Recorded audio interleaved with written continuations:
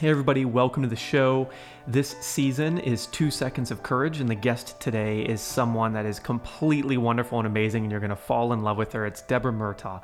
She is a ketogenic diet expert out of New Zealand, but she is far beyond just being a ketogenic diet expert. In this episode, we, of course, go through nutrition, and we talk about your body and the health and self-love and how they're absolutely interconnected into everything that you do.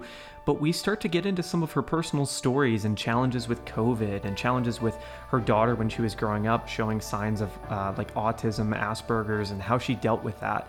Really coming back to like her nutritional roots as someone that helped a lot of people out of Christchurch before there were a tremendous amount of earthquakes and she had to move her entire family with $250,000 in debt to a completely different side of the country, going through a divorce and all these crazy things that happened in her life we get into. But beyond that, we start to get into her, let's call it hero's journey, her heroine journey, right? Of coming to a place in her life where she just said no more of the trauma. And we talk about how she got past that and how she's building the world that she's in today in a completely new life with an 8-figure company. And she's just a serial entrepreneur. In the beginning of the episode, before we got filming, I called her like the Richard Branson of New Zealand. It's really astonishing what she's done today. And I think you're going to love the episode. So enjoy.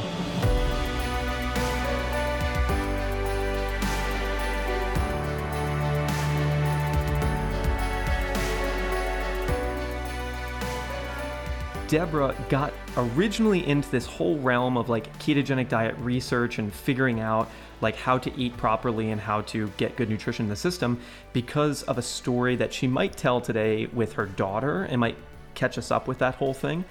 And as with a lot of people I found in like the fields that are changing the world, a lot of times it's motivated by either their own issues or their parents and children. So really amazing story that hopefully we'll get into today. But just so you know, like a lot of this stems from that origin. So I've got a bunch of questions here that we're going to get into later, but some of the things I wanted to bring up are these quotes that I pulled from some interviews of yours. First one is, our world is an outer expression of how we are treating ourselves inside. So coming from someone who's like a ketogenic diet person and teaches metabolic flexibility, which is essentially like you can run on carbs primarily, but you can use everything, or you can run on fat primarily in ketones, but you could use everything. The ability to switch between the two is like the golden goose of nutrition. And that's a lot of, I think, what Deborah teaches, but we'll get into that today. So this idea of mindset is very prevalent in the work that she does from the interviews I've watched and the podcasts I've listened to. And then here's a really, really great quote that kind of goes with that, which is she says, mind first, and then the body and or the habits will follow. The physical food part of getting into this ketogenic switch is actually the easiest part of it. It's really the mind that she likes to focus on in the beginning and is much more challenging for some people. I've got a bunch of questions, but something that I noted, I've got a bunch of questions that are forming now too, but something else I noted that I actually want to ask you about immediately is it seems like a lot of your clients and a lot of the people that do your programs love this exercise that you give them that at the very start, which is to write down 50 reasons why they want the outcome that they're after.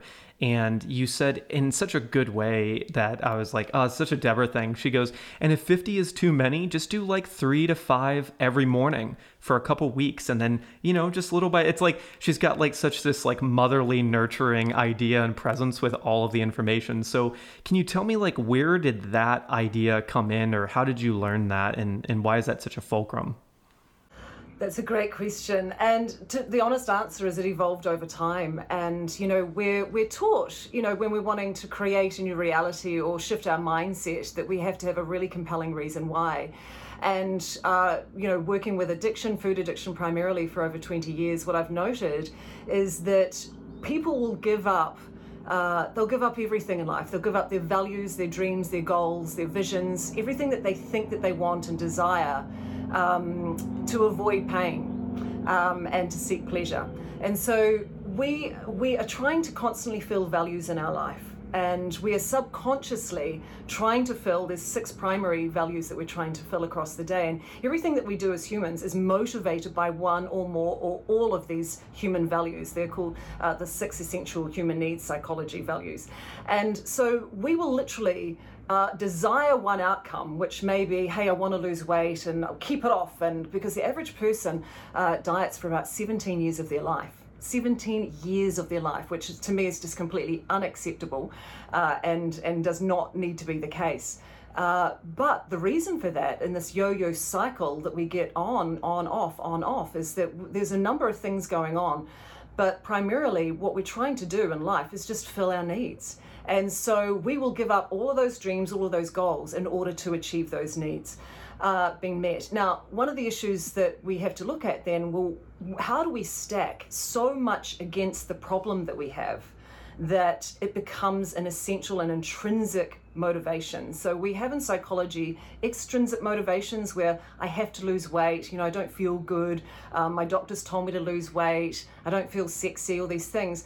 But those are very much coming from an extrinsic motivating value where the world is telling us we need to look a certain way, we need to, be a certain size, and they're not strong enough motivations. What we're really needing is to take things from extrinsic, what I call extrinsic motivation, into intrinsic inspiration, where the fire is ignited within, and the desire offsets the small mind that's operating over the top of life sometimes. So the 50 reasons kind of came out of, well, write down 10 reasons why you want to lose weight and keep it off and master this.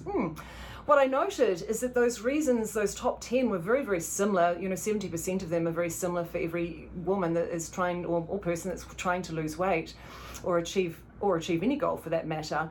But in terms of weight loss, 70% of those things are very, very similar. 3 may vary, but they're all very surface reasons. And so then I'd say write down another 10 reasons. So go to 20 reasons. So I started prescribing my clients 20 reasons why. And then I recognized, they were going a little bit deeper here. And long story short, 50 ended up being the magic number. Over the many years of coaching, I recognized that actually the last 5, when you write a list of 50, it really does ignite something really, really deep within. And what that is that humans are wired by nature to want to contribute. Contribution is one of the 6 human needs, and contribution beyond ourselves is one of the highest vibrational frequencies and motivating factors that we have as humans. And what I noted is when people were getting into those last 5, so 45 to 50, the mindset shift, something within their spirit and their consciousness shifted away from the physical body. They went through the mental body, they went through the emotional body, and they ended up in the spiritual body where they could see that there was a bigger purpose. I can lead the way, I can lead by example, I can be the best version of me, and that gives everyone else permission to do the same as well. So that was the magic number. It's really about mind, body, spirit. And our natural desire, or the way we're programmed, I guess, in this world around us, is to just look at weight loss as just being a physical thing. But actually, if we focus on it being physical, we will never master it. It has to actually become a spiritual desire, a self-love desire, and something that we're really just trying to become the best versions of ourselves in terms of mindset, and the body follows. So going back to your first quote there, we are on the outside a physical manifestation of everything that we think and feel on the inside. I recognized that 30 years ago, and it's something that I've witnessed with, I've had over 150,000 women go through my programs now. It's something that I witnessed time and time again. And as we shift the alchemy of who we are and the deepest sense of our spirit, then the physical body just takes care of itself. So we have weight loss completely back to front. We're approaching it through diet and nutrition. We're approaching it through exercise. We know that those things together do not offset each other. That's a big myth, that you can exercise off a bad diet. Total myth. but we're approaching it from the wrong way. Whereas, often I'll say, look, if you can't handle making that switch and getting on the program, which does incredible things. I mean, the ketones in the brain do incredible things to our consciousness and our nervous system. The benefits are enormous. But if people can't manage that because of their addiction to their emotions, right? This is the big thing. We become addicted to our personality and addicted to our emotions. If we can't manage the diet, then we need to really scale it back and go, who are we? And what emotions and cycles and patterns are we addicted to? What is the core belief in the program that I'm running that's preventing me from creating this physical manifestation on the outside? So it's really about going into the computer, identifying where the viruses are, removing that and plugging in new software, and then the machine takes care of the rest. Beautiful. So if you had to guess, I know this is a crazy question, but if you had to guess, how many pounds or kilos of weight have been lost in your groups over the years? Total number. Oh my gosh, I wish I had an answer for you. I know that every 30 days, one dress size challenge we do, we can have 5,000 to 10,000, sometimes more members in that group. And we run a tally at the end of that in just 30 days. And just within 30 days within those groups, it is tons and tons and tons. I couldn't even guess. It's enormous. And what's so beautiful about the program is that, we create this lifelong community and this incredible sisterhood. And so we're all together. I've got 20,000 women in my VIP program at the moment, and this connection between us all is incredible. But what we're seeing is, hey, it's my 1 year keto, it's my 1 year TKS anniversary, it's my 5-year anniversary for keeping this amount of weight off, it's my 2-year anniversary. So we know that it's sustainable over time because we're changing from the inside out, not approaching it from the outside in. And so that number that you're asking for is just growing literally by the day. So I couldn't even, it would be hundreds, if not thousands of tons. Wow. So then you mentioned something in your first bit there where you said small mind. So there's something about a small mind, and then what's the other thing? Can you explain that idea to me? Yeah, I mean, we can go kind of out to a bigger picture here, and the way that I view this, it's a little bit like and this is one thing that I say in my programs all the time, we really have forgotten who we are. We've really forgotten what the purpose of life is and why we're here, and this is why we have to kind of go a little bit global and then scale it back to what is it that we're trying to achieve.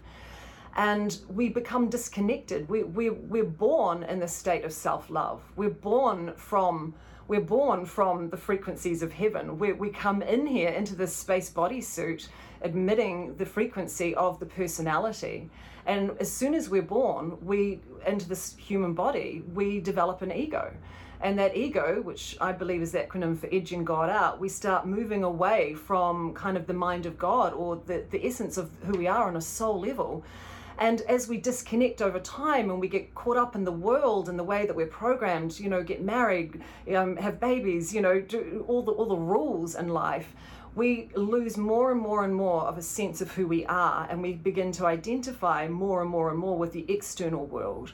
So we're losing this internal world, going to this external world where we have to be a certain way, act a certain way, we play all these roles. And that develops a very strong sense of ego. And so then as we develop over life, we no one escapes trauma and pain, we start packing on these layers of trauma and pain. And, I very much see with a lot of my clients that every 5 kilos is another pain body that they're stacking on.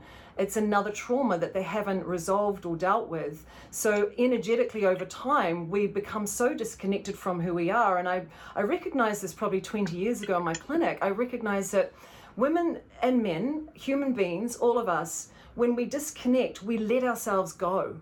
we literally let ourselves go. The term, oh, I let myself go. I hear that all the time with my community. I just let myself go, not quite sure what happened. Had babies, got married, went through stress, this grief happened, and I let myself go.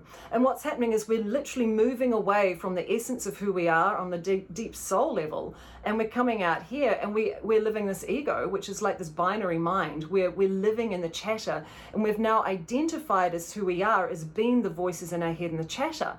So you walk past the pantry when you're on your diet and the biscuits are in there and they're saying, hey, come eat me, come eat me, come eat me, right? And then the other part of you, this essence, this spiritual side that just wants the best for you, that just loves you unconditionally, that will never quit on you, this inner coach side of you is going, no, we're doing this diet, we're finally nailing this. And this other part of you is going, oh, nobody will know, just have one, right?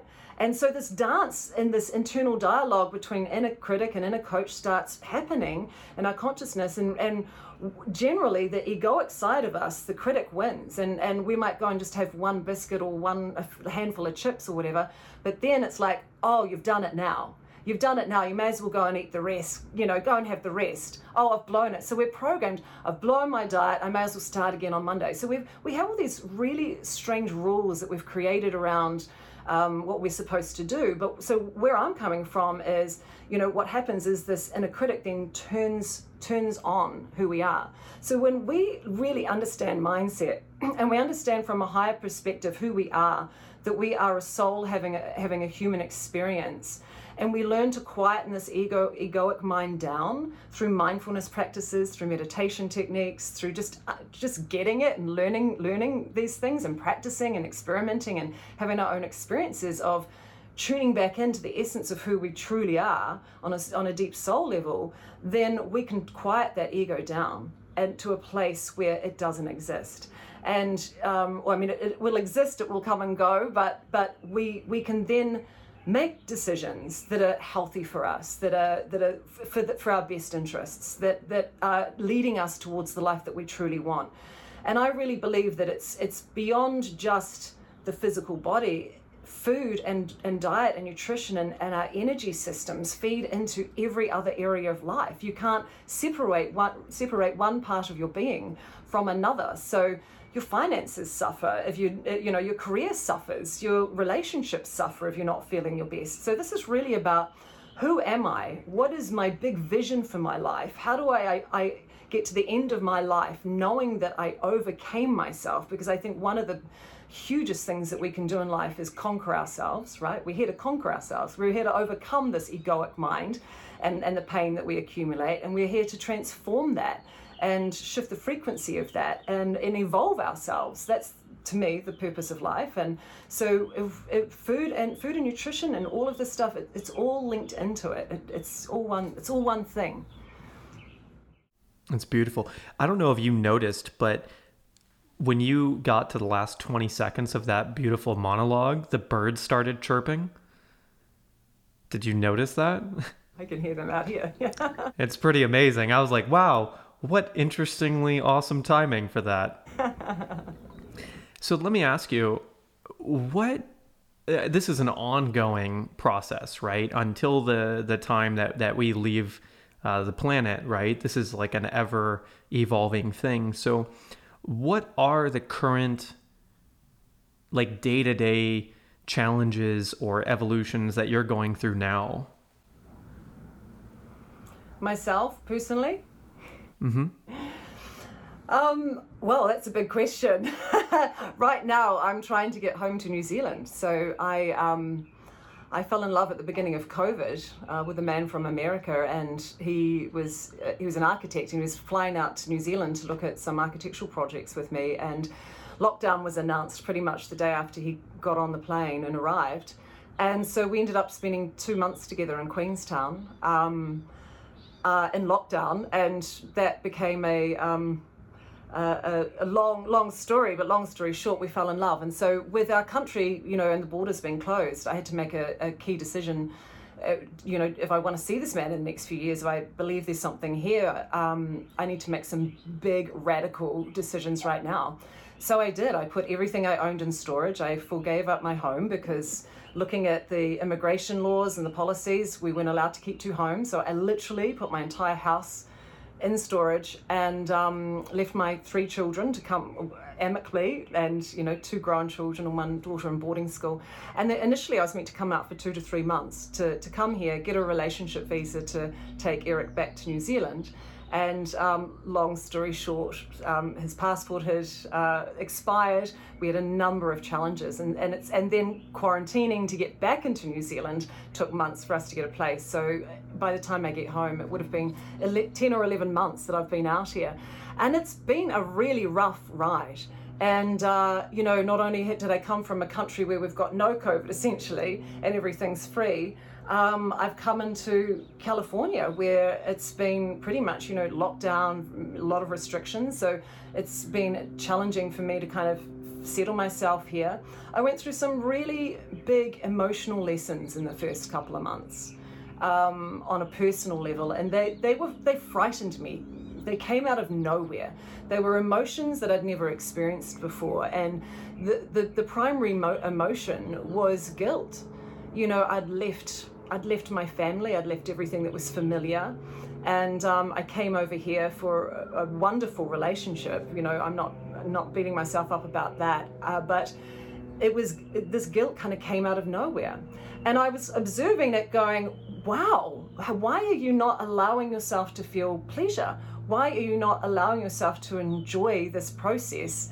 And over a couple of months, I recognized that it was this underlying sense of guilt. So then I've done a lot of work spiritually in my life, and I am someone that usually vibrates in the frequency of unconditional love. That's who I am. To find myself in LA where the energy was very dense, and to voomp right back down into this really foreign, unknown feeling, was an enormous opportunity for me to go through another layer of spiritual growth within myself, to come in and observe. And I'm a big believer, I've had a full noise life. I've gone through more trauma and life experiences than most people that I know of. And I got to this point a number of years ago where I really felt like I'd changed everything, changed the timeline, and everything was just going to be roses from now on. And then I get, boom, there's another lesson layered on you. So it was a really interesting opportunity for me to kind of really observe and up level to a new level. But the gift in that, and I'm a big believer in the gift in every single tragedy that goes on. We have to look for the purpose. We have to look for the meaning. We cannot be a victim with anything. So as far as that's how I feel personally. So I'm not a victim in these feelings and this emotion. So I really tuned in and explored the emotions of guilt and shame, because I know that so many of my clients are carrying those emotions, and those emotions are things that are blocking them from success. Who am I to be wonderful? Who am I to be slim and beautiful? Who am I to be the best version of myself? We punish ourselves intrinsically so much as human beings. So I saw that as a gift. I had a couple of months kind of dwelling, and then I woke up and I figured it out, and then I decided to, this is not my frequency. Go back to the basics and shift this out, but with gratitude, right? Gratitude's the secret to transformation. Wow. Okay. Amazing. And I feel like such a good representation of like what a lot of us went through, but I can only imagine, like, as a mother, as a grandmother, right? Especially a new grandmother, and like all of that and confronting that. I'm just thankful that I'm not a new grandmother. You are who you are. Not new. I'm not a grandmother. What is yet. New? Can we? Oh, Did you think I was? Are you going to be? How am I confused about this? No. I can see why you might think that. My oldest daughter's a midwife, and she's going to be having babies any moment, but not yet. Oh, got it. For some reason I thought that was already a thing. So then, let me ask you, if we go all the way back to when this began, and you had a very young daughter, right? And she was showing signs of, I believe the story is she was showing signs of autism, right? And you were really concerned, and you weren't sure, what was happening exactly. And you went down this method of like concocting like the best nutrient dense foods you could possibly find, right? And maybe went through some challenges with her father and not completely supporting the nutrition, and maybe like grandparents that weren't completely supporting it, and everyone thinking you're a little crazy, right? Yes. So I'll just sit up. Yes. So my middle daughter Zoe, she's 21 now, and I'm pleased to say she's 6 foot and gorgeous. She's a professional DJ and model and actress. When Zoe was 10 months old, I was introducing her to solid foods and feeding her. And in her high chair, she started having petit mal seizures. So she was basically, I was putting food into her stomach, and her little brain would short function, and she'd stare off into space, have a petit mal seizure, and it would take a number of minutes for her to kind of come back into the room. Her eyes would be staring, and you just knew that something had happened. It was like her brain was short circuiting. And I knew, having trained in natural medicine, and that was my career, that obviously what I was putting in her mouth was having an effect on her brain.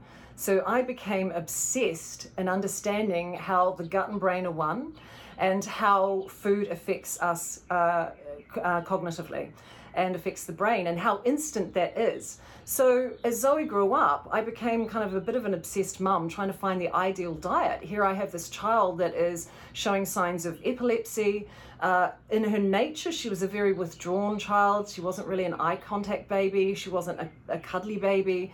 All signs of kind of Asperger's autism in that spectrum was kind of showing. And so by the time she was about 18 months old, I'd managed to completely reverse her epilepsy, and this beautiful this little personality started coming out. And it's like the lights started going on. But during that time, I really adopted the principles primarily of the Weston A. Price Foundation, which is all centered around very nutrient-dense foods. And so in her early childhood, I focused on healing her gut, understanding that she was obviously born with leaky gut syndrome. What I was feeding her was having a big impact on her immune system, a lot of inflammation that was affecting the brain. So in her first few years, I went about really deeply nourishing and healing her body. And then as she started getting a little bit older, I really turned my attention toward the ketogenic diet. And I was looking at the ketogenic diet in terms of weight loss. I'd done some study and training in it.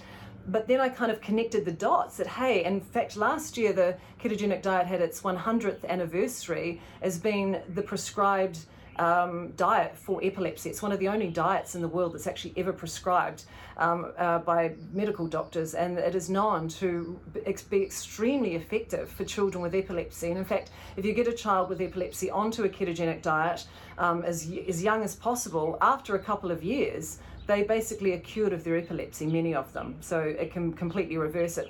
So this then started this whole kind of exploration down there. And then I guess by the time Zoe was 7 or 8 years old, she was primarily on a ketogenic diet.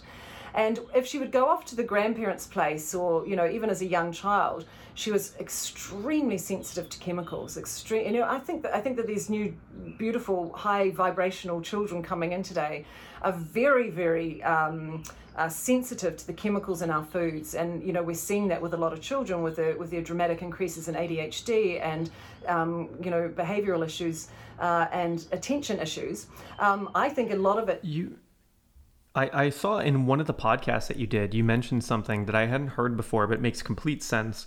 You said something like let's say our great-grandfathers, like my great-grandfather, right, had completely normal nutrition, right, extremely active, didn't really have like the luxury of time to like do random things. So it was very like on purpose because survival was a big thing. And then his son had like a little bit more free time, a little bit more free money, ate a little bit worse. And then his son had like a lot more of those things and had fast food and had candy, like a lot of it, right? And like ice cream parlors. And then we, like my generation, gets way more of that. And then the next generation. So, and you were saying something essentially like maybe there's like this passed down, let's call it buildup of toxins, toxicants, right?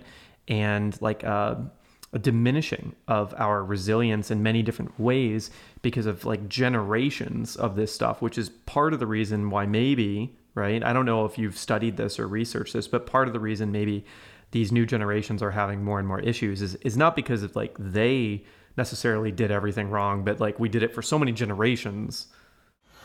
What it comes down to is our diet has evolved so much since the 1930s when the first supermarket opened.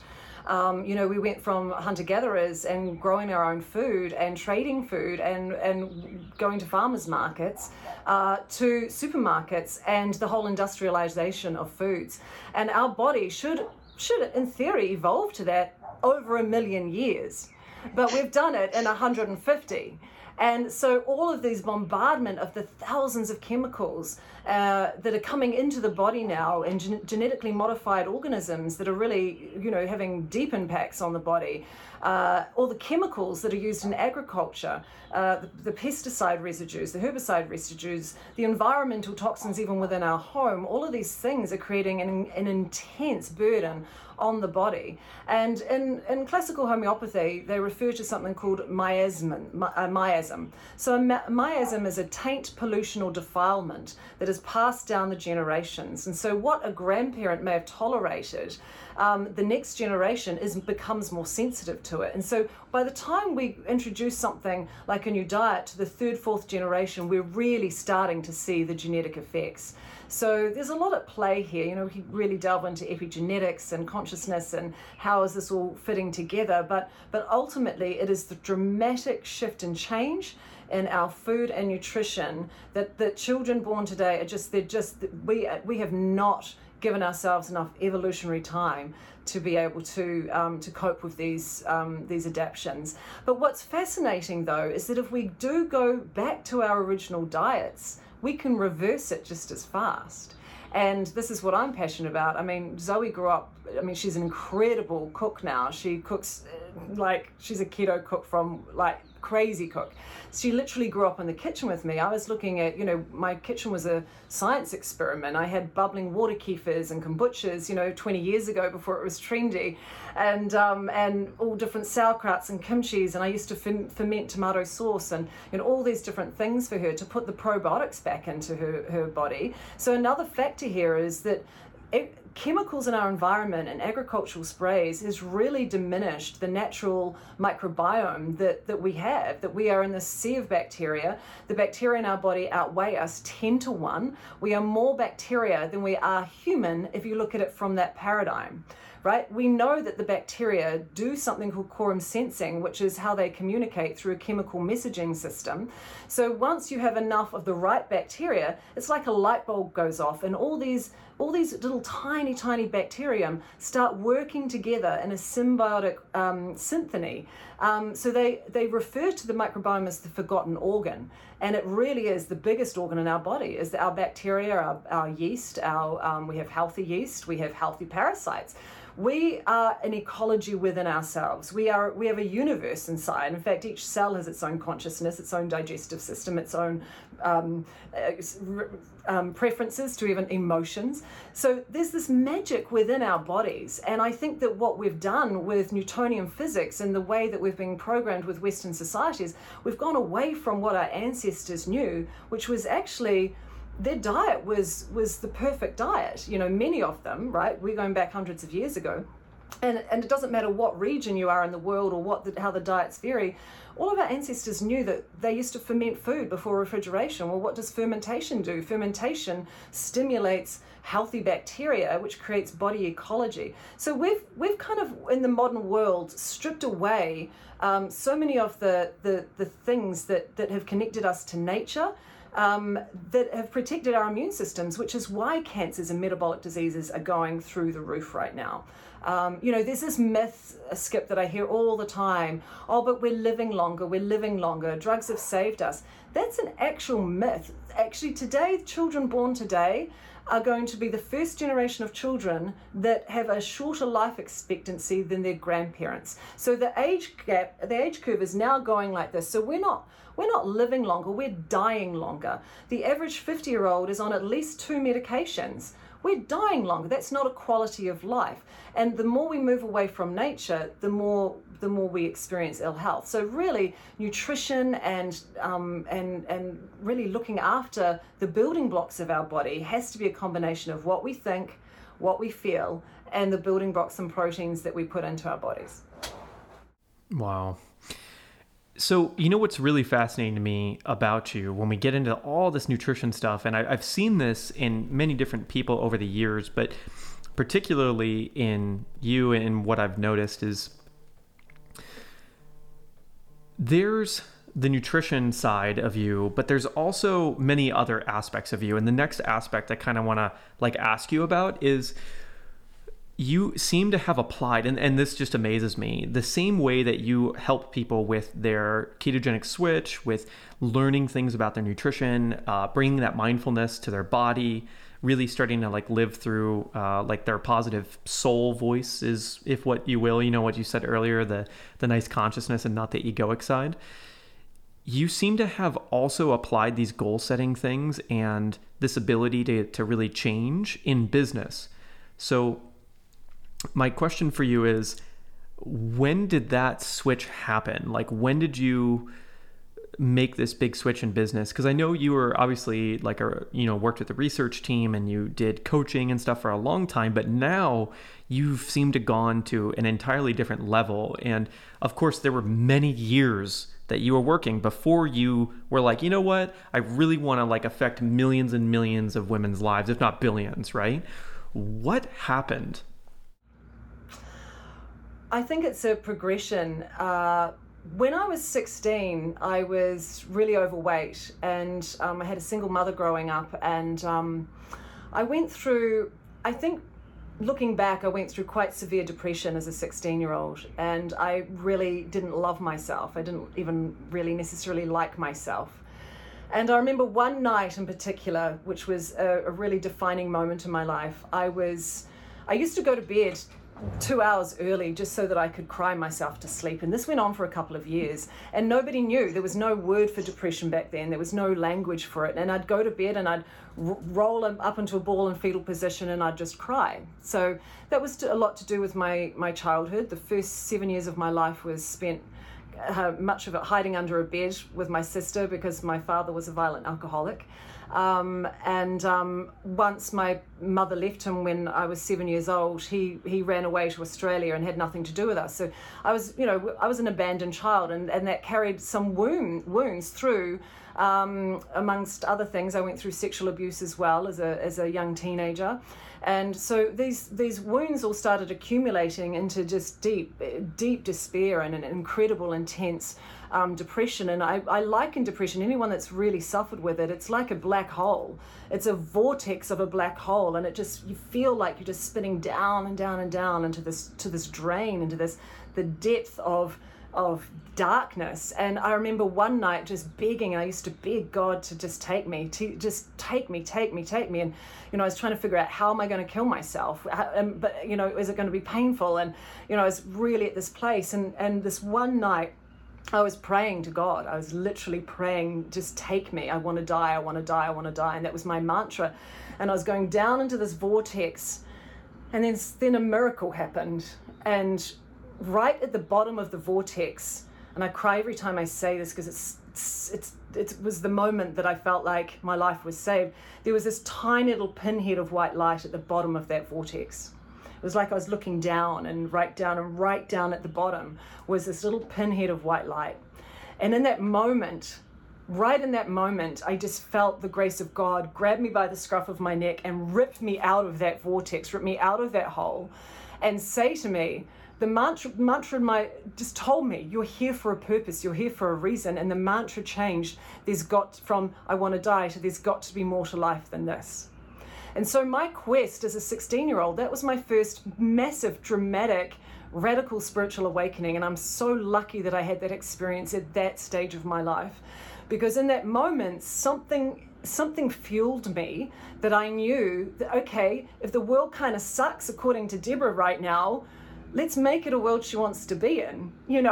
How can I contribute to make this world a better place? And I think a lot of people that are on the mission of radical contribution have had similar feelings. Like, it comes from our own pain that we want to contribute and want to make other people's lives better. That's how we relate, how we connect, how we feel, and why it's not something that comes from our mind or from our ego. It's something that's intrinsic from the depth of our soul. It's our soul mission on this planet. So I never knew at the time what that life purpose was. So I did all I knew I could do. I surrounded myself in Wayne Dyer and all the early great teachers, and I practiced and I studied and I researched every single day. And what I knew, and it was Louise Hay that said this, and I think one of her movies that she did for her 80th birthday, she said, just do what's in front of you. Just do what's right in front of you. The universe is always giving you signs. Just do what's in front of you.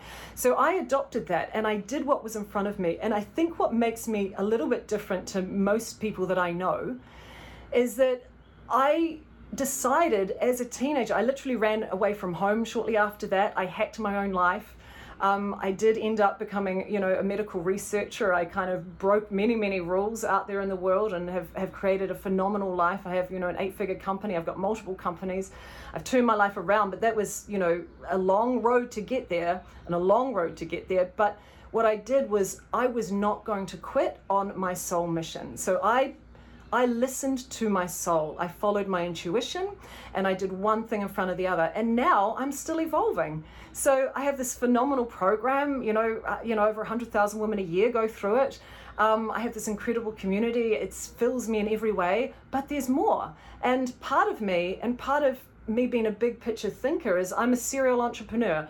My brain is always tapped into, how can we get more of that? How can we contribute? How can we make that concept and give that somewhere, somehow to the world? So everything that I do now within the different companies that I own is all around social enterprise. It's all around giving back. It's all around, transforming communities. And that's what I'm passionate about, because it's not about me. It's about living a life of service. And so the entrepreneurial mind that I have, which is a gift, is just nothing more than accessing flow state, listening to the universe and bringing that consciousness through. So I'm a facilitator, I'm a connector. I don't, I've got 70 staff. I don't do the work. I'm the connector. But it's deeply entrenched in spirituality. How did the whole business begin? Like you said, you had 70 staff now, right? Where did that begin? Like, when was your first real hire, you would say, and second and third? And how did that go? What was the idea there? Okay, well, there's a story here. So I left. So in 2008, my ex-husband and I lost our property in the property crash. And this was my dream property. I'd bought an old church that I'd renovated. I literally had a golden retriever, a white picket fence, a Volvo station wagon. I was that mom. Really? And my last daughter actually was born in our church in a water birth, surrounded by candlelights and roses on All Saints Day, at sunrise on All Saints Day on the 1st of November. And I had this beautiful life. That was 2006. 2008, the property crash hit, and my husband and I were drowning in debt. And our mortgage had come off being on a fixed term and all of a sudden went up 50%. And we couldn't survive. And we were fighting, and the relationship was falling apart. And so I said to him, look, go and get some free marriage counseling for us. So he went down to the court, and he turned around when he was in the court that day and he saw the insolvency office door. And so we, long story short, explored going into bankruptcy. And we went and got all the right advice. I was advised to go bankrupt alongside him. He declared for bankruptcy at that time. We decided to let our house go to mortgagee sale so that could be absorbed into the bankruptcy. Luckily for me, I was super fit at the time. super clear. I've been doing a lot of work, a lot of study around, this is when Eckhart Tolle's book was really, really big. I was practicing mindfulness, I was doing yoga every day, and I'd been doing a lot of work on my ego, a lot of work on clearing it. So when this opportunity came to let everything go, it was like the biggest test of ego, the biggest life lesson. Are you really going to follow through on this spiritual stuff, Deb? Because what are people going to say when that sign goes up? What about the shame? What are other people going to think of you? All these things, like everything I'd studied about ego, and that moment I had the opportunity to release. And it was just the state of letting go. And letting go is let go are two key words in my life. I let go.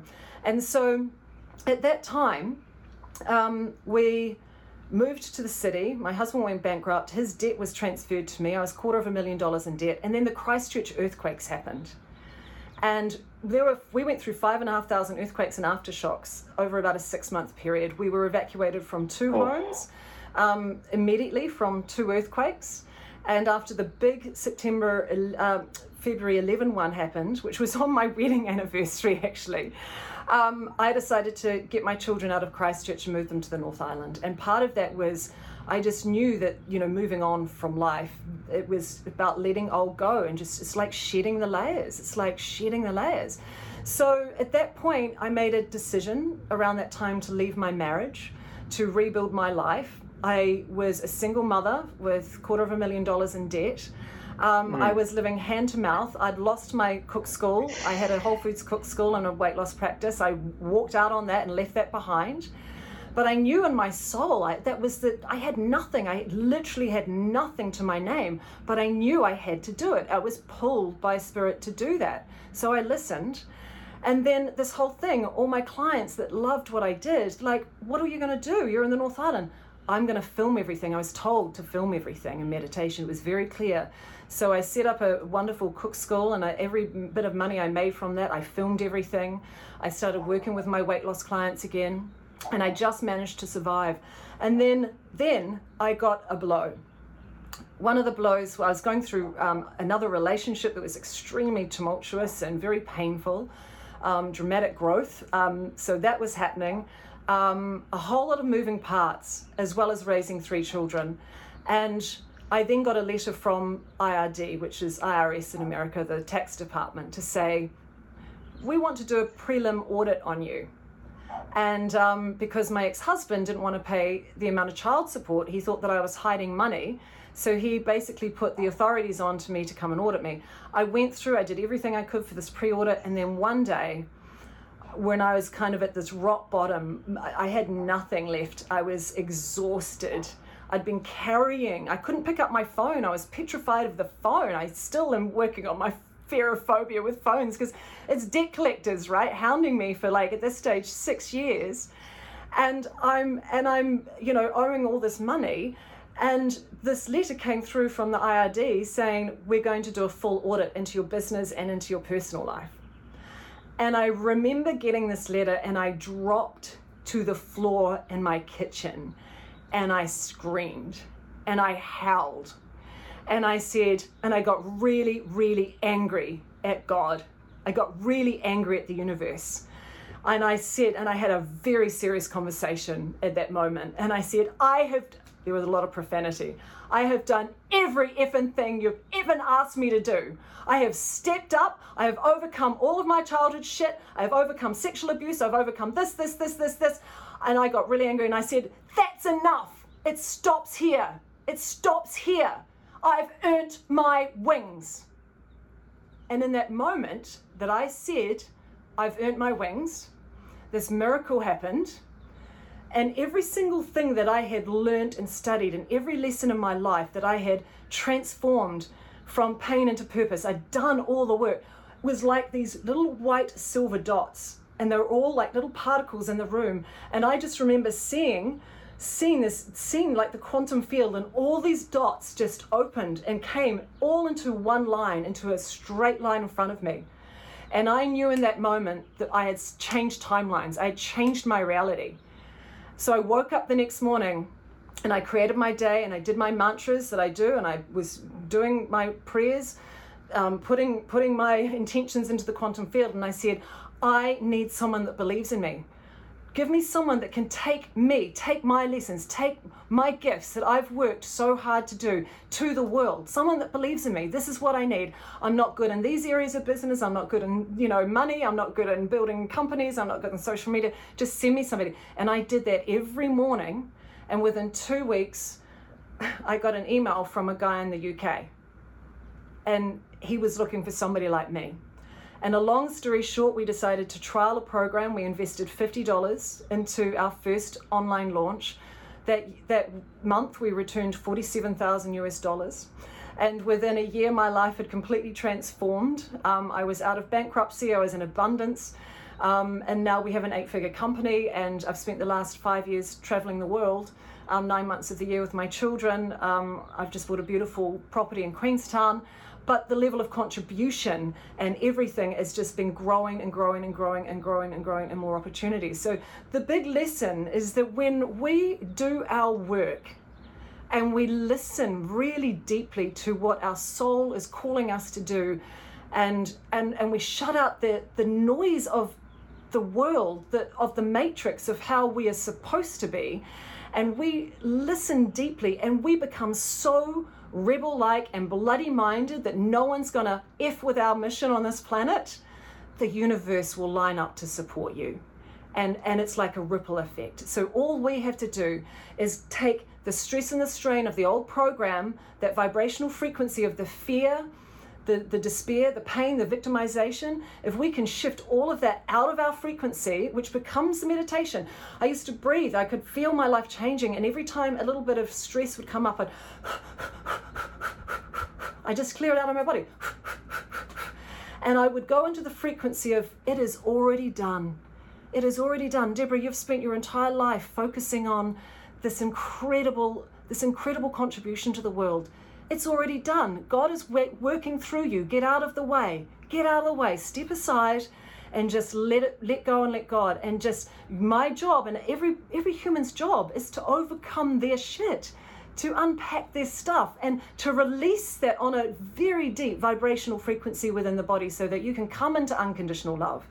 And when you oscillate in unconditional love, you are healing the planet, and things line up for you so that you get more to go out and do your work with. And that was my kitchen floor moment. That was the time I know I changed my complete reality. I've studied quantum mechanics for 30 years. I've been a student of consciousness for a long time. And this was my opportunity to, hey, you really believe this? You really believe that we could be in this virtual reality and you're actually in a driver's seat somehow? And what does that mean? Oh, it means get out of the way and let go. Wow. So amazingly big picture there. So let me ask you a question that popped up, which is, this is going to sound crazy, but I think it makes complete sense, and correct me if I'm wrong. Is there an aspect of doing, very micro, right? The ketogenic switch. Let's just say the program that you do with, however many, 100,000 women a year, or some crazy number of people, right? Is there an aspect of going huge big picture that you just did, saying your soul has a purpose, and to activate kind of that engine, that purpose engine inside of you, there's this body, right? There's the nutrition. So there's the movement, maybe the nutrition, the mind, that egoic side of the mind and understanding it, and then the spirit, or that consciousness that you've been talking about, or that relationship with some higher power, right? Or internal power, whatever you would like to call it. Is there an aspect of the ketogenic switch, and part of the reason you teach this stuff and why it's kind of your focus, is it's almost like what I'm seeing it as, these little tiny wins that happen every day that build someone's self-love. And as that self-love builds, they can get to that point where when that letter comes in the mail and the shit has hit the fan so many times that you, again, were this person that did the yoga and the good nutrition, and you had all these things going for you. So when that moment happened, you were resilient enough to handle it. Because I get that the big picture, this idea that you had is more important than the little wins, right? But these little wins really add up to provide that backdrop. Is that correct? Every single thing is energy. It's everything. I mean, we know through quantum mechanics that everything is just a waveform, and it's the consciousness of the soul that collapses the reality and materializes reality. Now, what does that mean in terms of going on a weight loss program, right? So what it means is, and why I became an expert in the ketogenic diet and have worked with the neurology department, I've done a lot of medical research. We're doing one on cancer this year. So I devote my time to medical research because I'm so passionate about when people understand the vibrational frequency of the cells in our body. And when you create metabolic flexibility and your body is going into a metabolic state where you're utilizing ketones as fuel, and the ketones hit the brain, it's like Gandalf hitting his stave and in the brain. Your level of consciousness is cleaned up. That's why, most religions have some sort of fasting protocol. It's not because they're denying themselves of food and, for the sake of God. They're not, God's not here to punish us. It's actually about fasting is actually about creating ketones that are actually shifting our level of consciousness. It raises our vibrational frequency. It raises the vibrational frequency of the body. So this is what's so magical about it. So it's kind of a chicken and an egg. So often clients will come in, they'll get on the diet and they'll think that's great and they'll feel fantastic within 4 to 5 days. They've got a whole new lease of life. There is no feeling in the world like the feeling of ketones hitting the brain. I just want people to experience that, because if they got that, their mental clarity, this pollution of this carb, our diet system is corrupt. These processed foods, these toxins that they're putting into your body is there to keep you asleep, to stop you from awakening to who you truly are. You clean up your diet, you clean up your consciousness, you have that effect in the brain. You are now vibrating at a whole different level of frequency. Now we can work with you. Now your spirit can talk to you. Now you're coming back to center. Now you're connected. So it's chicken and egg. Some people need to start with mindset that may give them that intrinsic motivation or inspiration to take on the protocol. But then if other people can just hammer it out for 5 days, get those ketones into the brain. My mission, going back to my story when I was 16, what I got very clearly in that moment, which wasn't even language then. I'm 48, so this is 32 years ago. The language wasn't even here. I didn't even know what consciousness was. But my download was, you are here to expand consciousness. You're here to expand consciousness. I'm part of it. I'm part of all of these wonderful people that are all coming into our labyrinth and networks, this rising of humanity, of really coming back to understanding who we intrinsically are. We're souls having a human experience. We're not humans having the odd occasional soulful experience. So I knew that was the mission. So how do you do that? Well, so I say to people in my programs all the time, I got you in here with the diet, but it's got nothing to do with that. It's got nothing to do with that. That was just the way that I could get, 100,000 middle-aged women in the doors, because women are going to change the world. We need the mothers to step up and awaken to their true potential, to know who they are on a soul level, so that they can rise up to be the leaders of their homes and their communities to change the next generations. So that's my little piece of contribution in the world, and everyone's got their own little piece going on, and that was what I volunteered to come here and do. Wow, that's amazing. So this list could grow dramatically, and I'll get my notes out here so I'm ready for you to rapid fire any crazy stuff you might say. But if you had recommendations that I could put in the show notes, because I feel like already, I'm like, okay, what are your recommendations for nutrition? Like if it's like the infrastructure of like beginning to understand, aside from doing the ketogenic switch, because I guess especially if we're male, like we've got to figure out another route there. But from a nutrition perspective, like what books or book, maybe one, if you could just recommend one, where it's like, what will kind of give me context to understanding what you're talking about and this metabolic flexibility. If you had one recommendation that was not like a textbook, but maybe like something that at least conceptually gets my mind in the right place if I'm a complete novice to it? Well, I really need to spit that book out this year, don't I? It's, Yes, here's another please. here's another interesting thing about me. I've never looked at other people's work. I've never looked at any other diet on the planet. I've never read another keto book.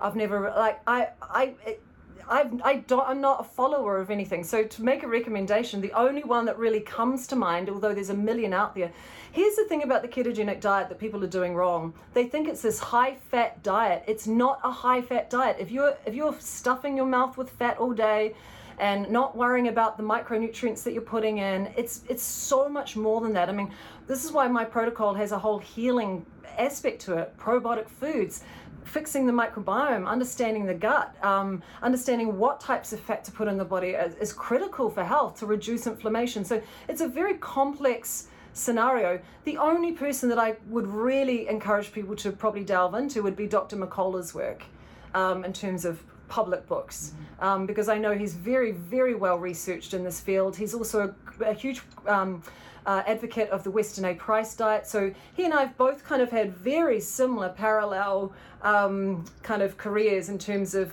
where we've got to with nutrition and what we think optimal nutrition is. So that would be my one recommendation. And then, so it'd be Dr. Mercola, but we could also look up Weston A. Price.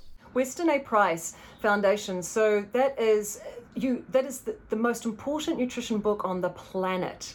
Was what is it?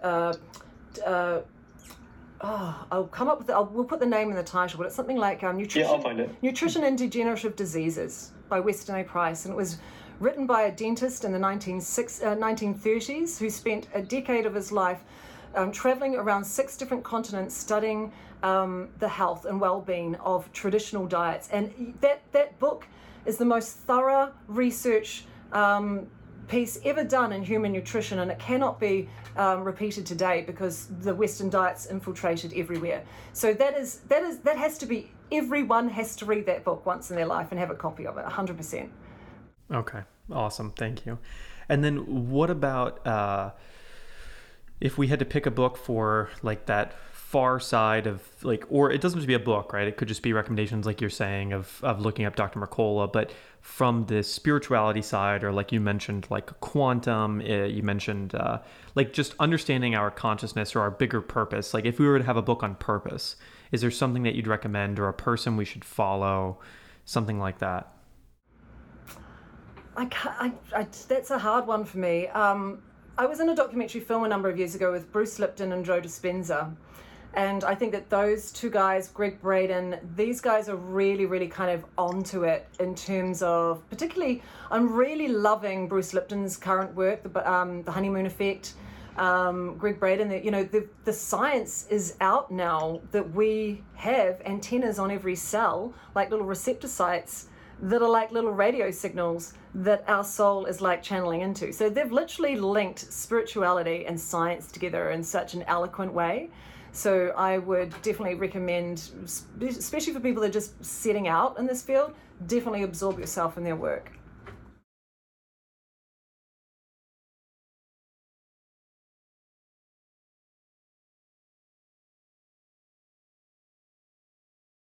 That's easy. I don't think anyone does it better than Eckhart Tolle and A New Earth. In fact, I have that book sitting here. I don't leave home without it.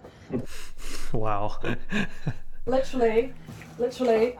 So I read it every year. It's my Bible. Every time I feel unstuck, I pull it out and I read it. And he has a whole 10-week program with Oprah on YouTube, which you can read a chapter and watch the techniques. I recommend it to everybody in my program. This is one way of just learning really how to come out of the egoic mind and understanding exactly what our ego is and how it trips us up.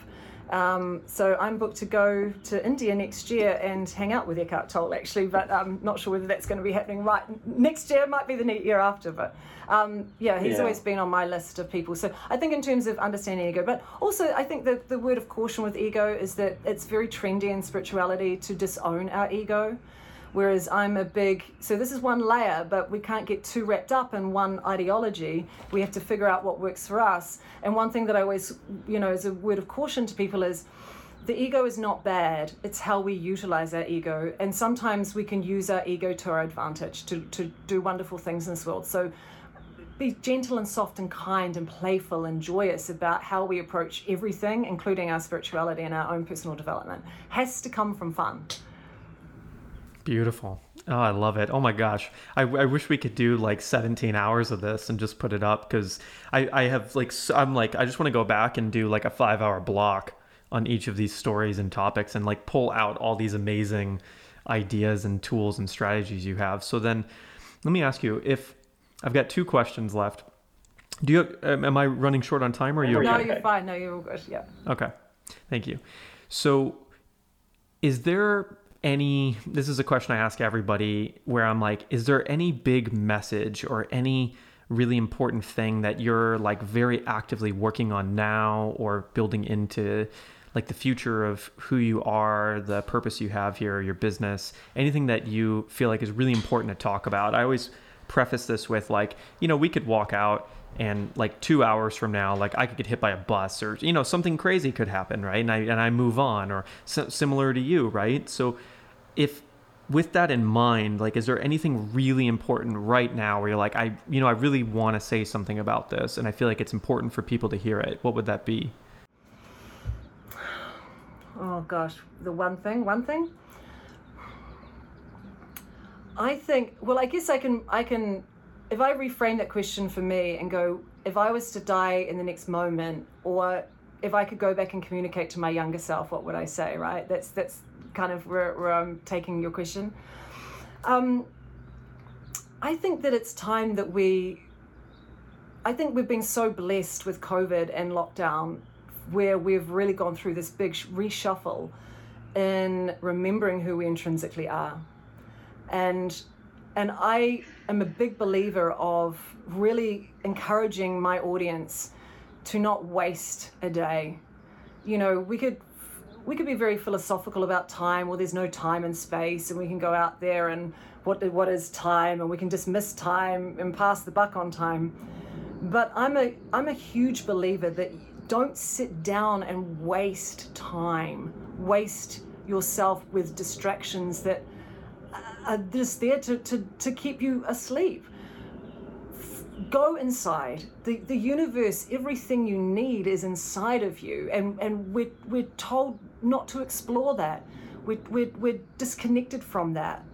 I want to get to the end of my life and know that I left absolutely nothing behind. I left nothing behind.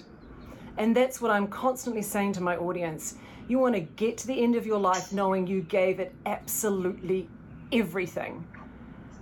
We don't want to get to the end of our life and go, well, I really fucked that up, or, really,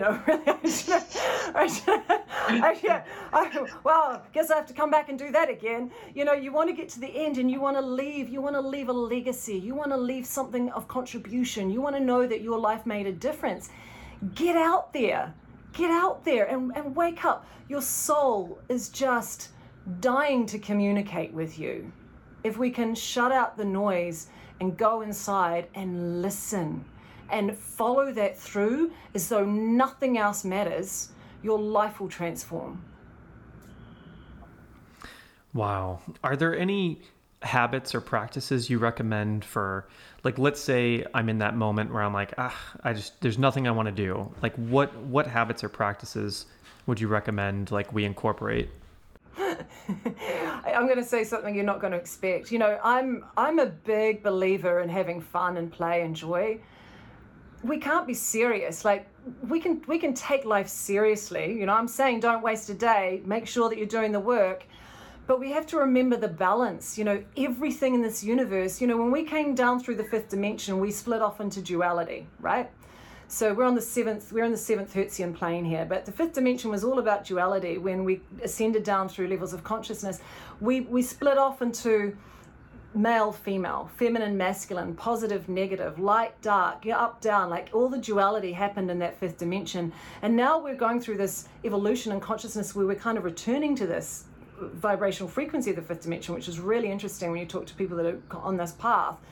But we have to remember that where I see people get stuck and get tripped up on is that they think that everything has to be positive all the time, and that we have to be super serious all the time, or it's these extremist kind of viewpoints, and the problem with that is that there is always an equal and opposite to every single thing in the known universe.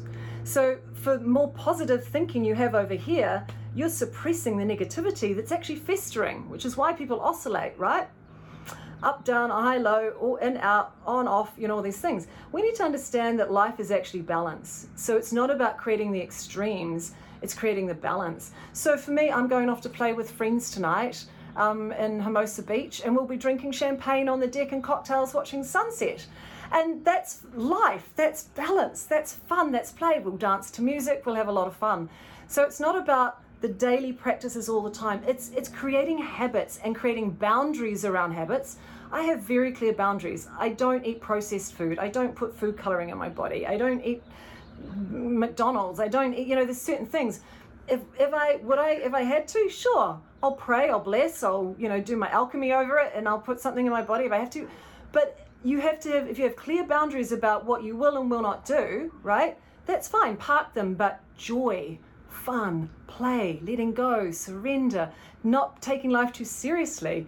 We're here as souls to create. We're here to make known the unknown, to create and to build things and to create. But we're here to have fun. Everything happens with a light heart. Keep everything light. Oh my God. Okay, so Deborah, when everybody that's watching this or listening to this falls in love with you and wants to learn more and wants to follow everything that you do and buy the book that you're going to write, so I don't have to have these recommendations in the description, right?